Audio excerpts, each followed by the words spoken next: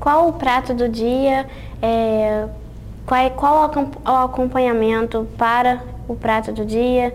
Geralmente eu pergunto também o valor, porque às vezes é importante saber o valor.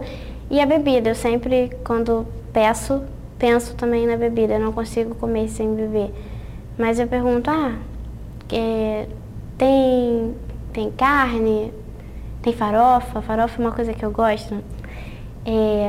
E bebida, eu não bebo nada alcoólico, só refrigerante e às vezes suco, também é bom.